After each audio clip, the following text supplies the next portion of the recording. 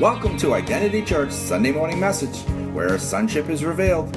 Stay tuned at the end of this message to receive more information about resources available through Identity Church. Now grab your Bible, sit back, and enjoy a message from Identity Church that is already in progress. Oh, wow. This is going to be fun. So, you ever have, well, let me just back up and kind of talk about how today's message came about. Pastor Charlie, had the surgery, and so the eldership decided that he needed to take a break with his doctor. His doctor said he just needs to take it easy.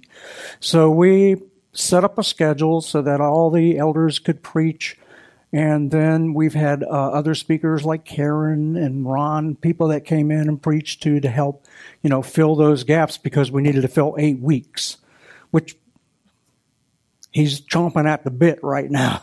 So we still have to kind of hold him back for another week or two. And then, he'll be released to come back up and do the normal activities. Well, he's going through the therapy right now. And he told me, I guess it was Monday or Tuesday, whenever we talked, he goes, that's worse than the operation, worse than wearing a sling. He goes, she took it and put it over my arm like that. He goes, I thought I was going to come unglued. And I said, well, God, there's a reason that you're not up here. And there's a reason that you're taking a break, heal. We just talked about that. That miraculous healing is his time right now to have that miracle healing. So a couple of weeks ago, I go, gosh, I'm looking at the calendar in my office and I'm going, okay, well, we got, Ron preached, then we got Karen preached, then we had Lisa preach, then we had Karen preach. Oh, gosh, I'm next week. And so that was 2 weeks ago, and I said, okay, no problem. I've got a couple things I'll pull out. And you know how when you plan something, God goes at the last minute, no. This is what I want you to do. And that happened. It happened last week. I had 2 messages ready, and I was just trying to figure out which one would be good. And I talked to Charlie about that, I guess, Monday, and he goes, go with the one that God dropped in your lap. Well, he didn't literally drop it in my lap. He dropped it in my hand. And let me tell you what happened. Each morning, Lisa and I wake up, and we have coffee in our prayer room. We have a prayer room, nothing in it but just Bibles, a couple chairs, couch, quiet. And we just sit in there and pray and spend time reading scriptures and talking about what we're reading. So I'm sitting in there and I'm drinking my coffee. And it was really good. And she's going, can I tell you? And she goes, you're not going to believe what I just got on my the meditation for the day. And I said, well, read it to me. So she's reading it to me, and she goes, yeah, the Lord was telling me about Micah 6:8. And that we should be lovers of justice, that we should be humble, and that we should show kindness and love and mercy. And I said, oh, that's great. That's a great scripture, blah, blah, blah. And I go, where have I heard that before? And I'm looking at the cup. And I turned it around like this, took another, I said, there it is. God dropped the message right in my hand that day. He dropped it in her meditation, which she shared it with me, and then he dropped it right in my hand. So what is Micah? Let me just back up. So I have been studying that day. I was studying Romans. I was looking at Romans. We all know the scripture, Romans 28, 29, 30. I was taking the end of that chapter and just kind of digesting it. And we know that God causes everything to work together for the good of those who love him and are called according to his good purpose for them. So, first of all, you're called. What is that calling? And what I started doing was dissecting that and looking at the end of it. And what is God's purpose? What is the good purpose that we're called for? Well, we know that. We're ambassadors of Christ. We need to be out there and, showing the world Christ through us. But it got a little bit deeper than that, so I stopped on that once this dropped in my hand, and I said, you know what? I said, according to God's good purpose. And then so I started looking at Micah, and it says this. I'm going to read it out of the NLT first. It says, "Know, O people, the Lord has told you what is good." There it is. Here it comes. "This is what he requires of you. To do what is right, justice, to love mercy, kindness, and to humbly walk with your God." And there it is. So my sermon title today is, Does God have requirements for kingdom living? Does he? We just said it. Those are the requirements. He requires of you to do what is right, to love mercy, and to walk humbly with your God. So the word require struck me. And I'm going, I don't know. What exactly does that mean? What does that look like? The requirement that we have to have a kingdom life, we have to show the world these things. So the Holy Spirit led me to look up the verse in other translations. And actually, I picked up the Good News Bible, and I don't even know if we have that translation up there, but Elder Kathy, if we did, that would be great. If we don't, okay. So I never really look at the Good News Bible. It's sitting on the shelf. It's all dusty. You got stacks of them, and I go to my favorite one all the time. I go to the Passion. I go to the NIV Study Bibles. I go to this one, which is my favorite Bible of all, the Life Recovery Bible. Put me back on track many, many, many years ago, back to a God-centered life rather than a self-centered life. But here's what the Good News showed me when I read the translation. It says, "No, the Lord has told us already what is good. What he requires of us is this, to do what is just," there's the justice, "to show constant love and live in humble fellowship with our God." Okay. Pretty simple, hey? We can do those things? Everybody got it down? Those are requirements. We got it nailed? John, you got them nailed? No? Okay, me neither. You got which one nailed? None of them? Okay. So let me give you a little, everybody knows the story of Micah? One of the lesser prophets. Let me just tell you a quick story about it, about Micah. The people in Micah's day, they weren't very much different than our world that we live in today. And I'm willing to bet if they had internet and cell phones and, instant communications, they'd be even worse than what we are today. But anyway, they lived self-centered lives. Israel and Judah, they were living self-centered lives. They had turned to other gods. And Micah was commissioned by God to talk to them about their greed and their pride. That's what they were driven by, that sense of greed, that sense of pride. When you read the book, you can see in there where they spent many, many hours, many nights plotting against the helpless, the homeless, the hurting. And they took the daytime to carry out those plans. They took advantage of the weak, the weary, the broken, and they took quick advantage of them. So it was just not a good situation in Israel and not a good situation in Judah. They lied to boost their pride. They make themselves look good while they were practicing deceit and corruption. Wow. Sound like anything you see around lately? Yeah. Okay, so they weren't so different from us. They wandered really far off of God's plan for them, and they were about to suffer painful consequences for their choices that they made. And that's what Micah was sharing with them. So I started looking at those three words again: justice, kindness, and humility, or justice, mercy, and humility. So it started me on a little mission to really examine what those meant in as far as those scriptures. So the justice that we're talking about, the justice that Micah was talking about with them, was about not justice in the legal term. Justice in the legal term is all interpretation. We know that, right?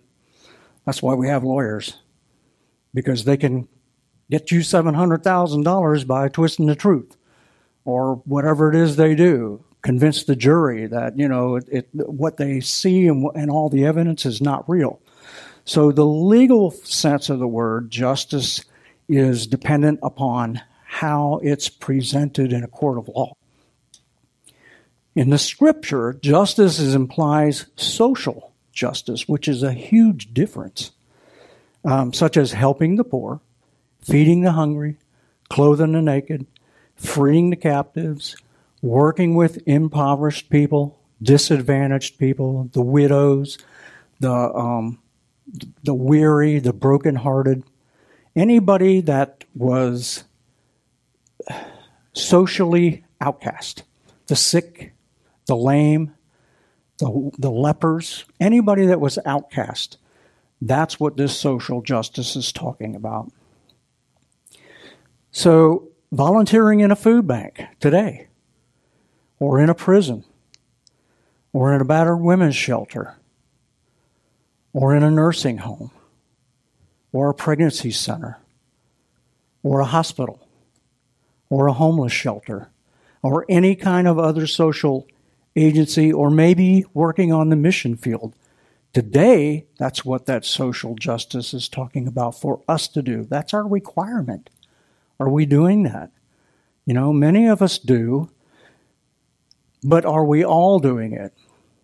And have we thought about where we fit with our calling in those social situations? And there's many, many, many, many more. And I know many of the folks sitting right here are active in those things and much, much more. But I'm talking to those, and I'm even speaking to myself this morning. What am I doing? How do I get back involved? Where do I see myself using my calling for social justice, the way the scriptures say? And then there's mercy. The other word for mercy in here is kindness. So what could that be today? Loving and showing kindness to the addicted? Or maybe encouraging their family members? Do you know that 50% of families, husbands and wives, that one or the other goes into recovery from addiction, that marriage, 50% of them dissipate. They don't make it. Because the recovery process involves the entire family. And if only one person's willing to do that, then the rest of the family is left in the lurch. Because once somebody decides to stop that addictive behavior and move forward into a clean life, it throws the rest of the family into a whirl.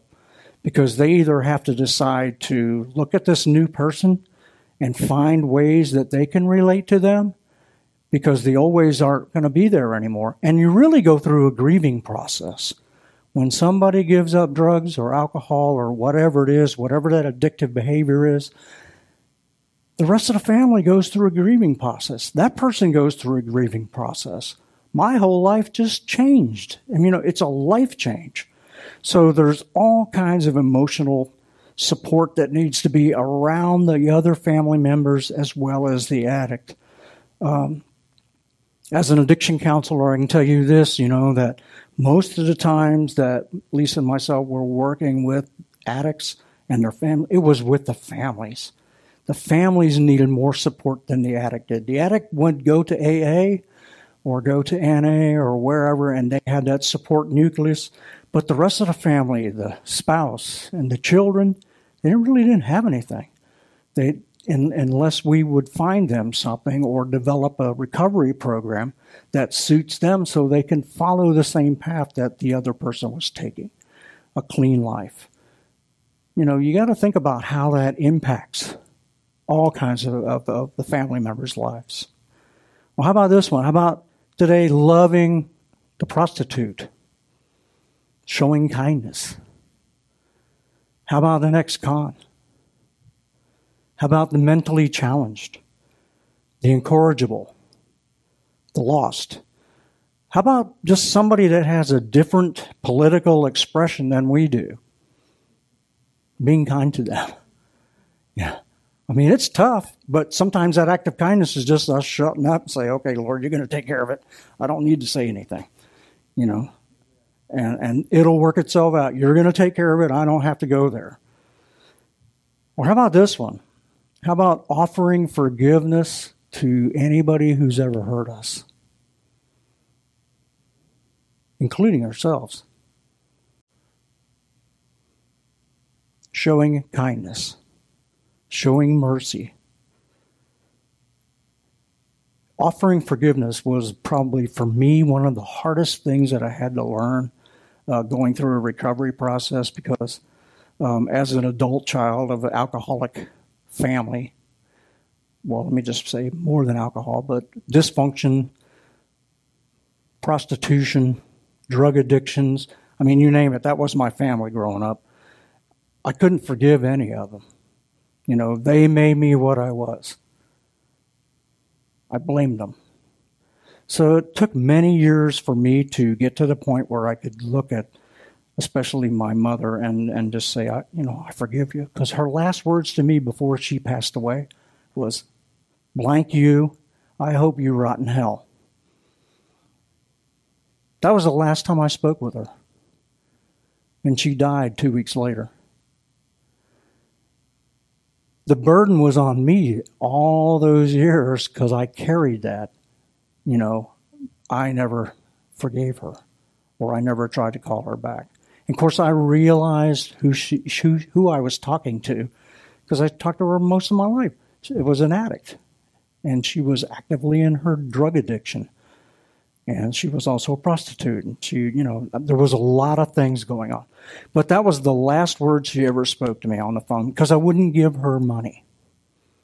I put my foot down and finally said, no, I am not going to send you money out to Texas on Western Union so you can go spend it on drugs. I got kids here.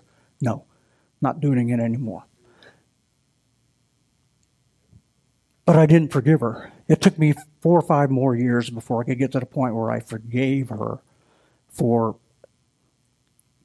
being human, for falling into that trap, for not being able to get out. And then I had to stop and forgive myself because her trap was also my trap. Because I had issues with anger, issues with codependency, had drug issues of my own. And I don't want to get into all of that because that's a whole nother sermon. That's a different place to go. But what I'm saying is we have to learn how to, and we're required to. It says right there. I didn't write it. It says right there. We're required to show love, mercy, and kindness. Okay, what about humility? That's a big word. Admitting that, number one, we need God. I need God. I need Christ in my life. I need God every single day, every moment of every day. I need Him. Because it's so easy for me to fall back into pride or some kind of other behavior if I didn't have Him to be standing there and be walking with me and say, you're walking into some territory I don't think you should go. And reminding me who I am, reminding me of my identity. Those old things are not my identity. They might still play a little tape in here, but they're not who I am. But the humility that we need Him and that we are equally loved and important to Him, all of us. Equally loved equally important to him. Why? So that no one would perish. Not one would perish. I'm poor and I'm weak spiritually. I am interdependent, not codependent, but I'm interdependent on Christ and his ability to work in my life through the Holy Spirit. I need that. That comes to the second part of the forgiveness place, to ask forgiveness for people that I hurt. Because it only takes one step and I'm in my pride. And I can hurt somebody. It's very simple. Very simple for me to hurt someone. We all have spiritual gifts. Debbie said it. Elder Debbie. Are we using our spiritual gifts in a manner of humility? Does everybody know what their spiritual gifts are? Do you operate in those? I mean, nothing bothers me more in the spirit, because I'm poor in spirit, than somebody to tell me what they are. Listen, I have so many spiritual gifts, I can tell you what you are. A lion doesn't have to tell me he's a lion. If he's sitting right there, I know that's a lion. Same thing with our spiritual gifts. If we're working with people and we're loving on them and we're working in that social justice and we're doing what God requires us to do, people are going to know what our spiritual gifts are. They're going to see them. We're going to use them. They're going to go, how did you know that? Working with addicted families, we know that a huge percentage of them were abused as children. And I can pick that up right off the bat within 10 minutes, so can Pastor Lisa. We pick it right up. And there's something about seeing that little child in that person when they're speaking to you and you're feeling that hurt and you're seeing that pain and you're seeing that their childhood working out in front of you, and you go, gosh, they're physically, sexually, mentally, verbally, any kind of abuse that actually can happen, they just were abused as children. Thus comes the adult that's hurting other people. So when we use our spiritual gift, our giftings, and many of us have many of them, and I believe this is true. This is for me, that the Holy Spirit directs me on which one I need to use at that time, because there's many of them. And if I just stand here and profess that I am this or I am that, that's one step away from maybe being prideful. For me, I'm just speaking about me. But you don't know what I am. I'm this. What am I doing? I'm taking the identity that God gave me as a whole, and I'm narrowing it down to one prideful event. So I have to ask forgiveness for that. So why does God require these things? Why do you think that is? So Jesus explained it very clearly in Matthew 5 to his disciples. I want you to listen to a couple of these. Everybody knows what Matthew 5 is, right? You know that chapter? Very good. God blesses those who are poor spiritually, and they realize that they need him, for the kingdom of heaven is theirs.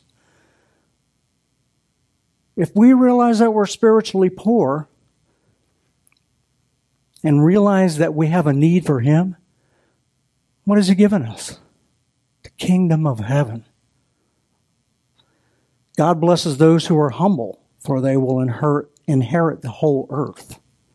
God blesses those who hunger and thirst for justice, for they will be satisfied. This water is pretty good.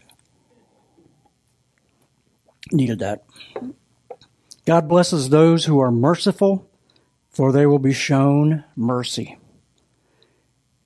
God blesses those who are persecuted for doing right, for the kingdom of heaven is theirs.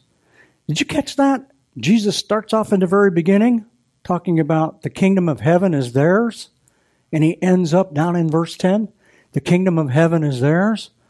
And in the middle of all of this, justice, mercy, kindness, love, and humility.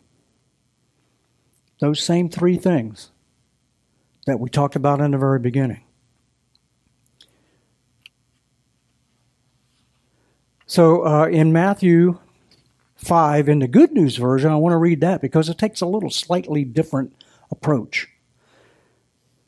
Same verses. Happy are those who know that they are spiritually poor, because the kingdom of heaven belongs to them.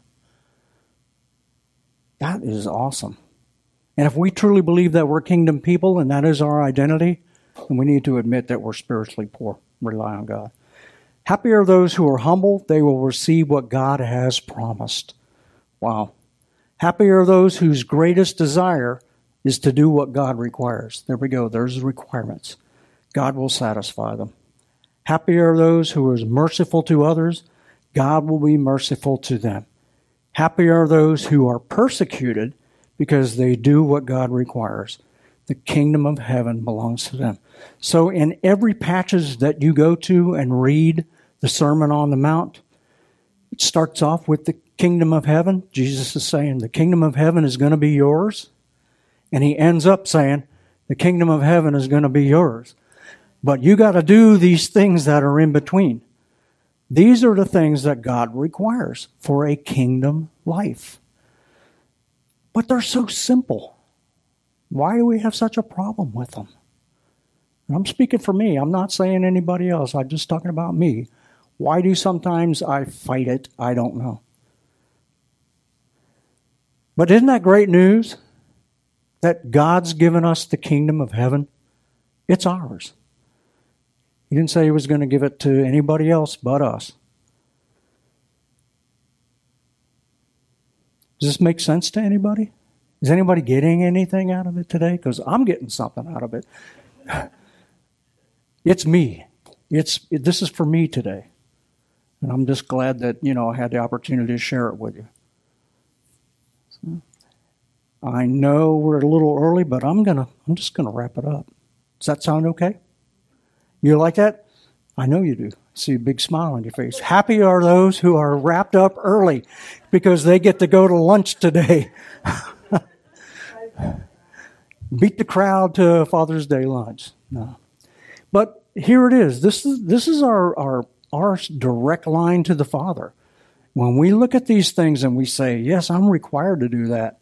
I'm required. Jessica, you're required to go do something in social setting that you can show that you have a desire to help someone. So in social justice, to bring something to somebody that no other person's going to bring. You have that ability. Nobody else has it. I don't know what it is. You know what it is. Something is, desire of your heart is in there saying, I need to get involved in that. I would be good at that. I need to work with that. All of us have that. All of us have that heart. Heart for the hurting. Heart for the brokenhearted. Heart for the addicts. Heart for the ex-cons. Heart for the prostitutes. Heart for anybody who is impoverished and abandoned. And guess what? Good news is you're going to be persecuted for doing it. You're going to get persecuted. Good news? Happy are those who are persecuted for doing what God asks them to do. I will gladly do it as long as I know that God's asking me to do it and it's not coming out of my pride or myself. So let's wrap up. Father, I just pray today that all of us will understand what the word justice is, and I pray that each single one of us today will walk out and spend a few moments with you and say, okay, Lord, what kind of justice do you want me to serve today? How can I serve in that social justice area?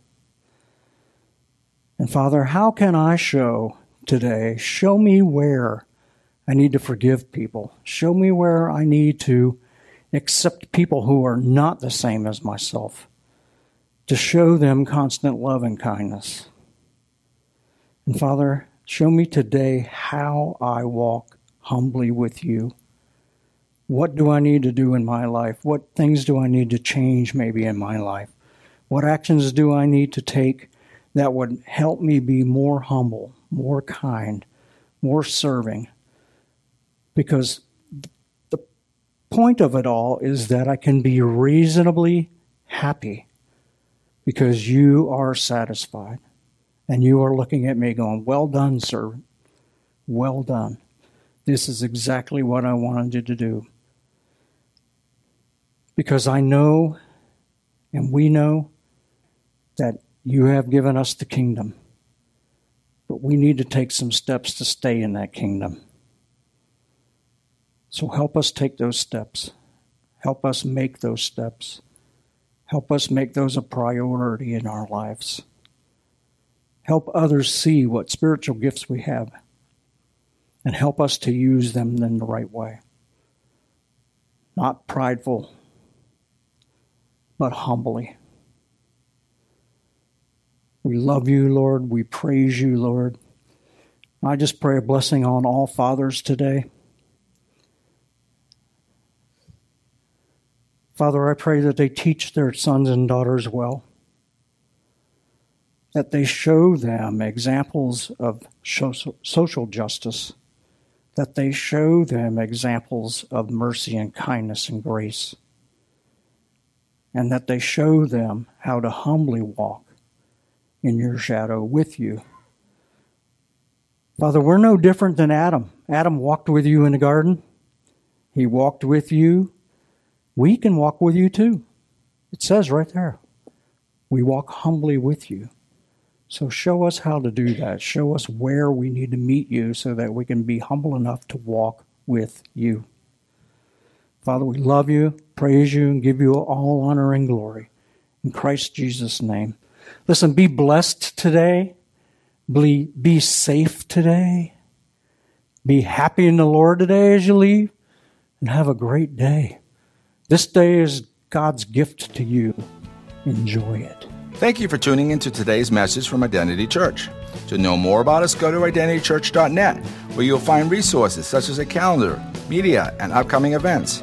You may also download an app for your mobile device from the Apple App Store or Google Play.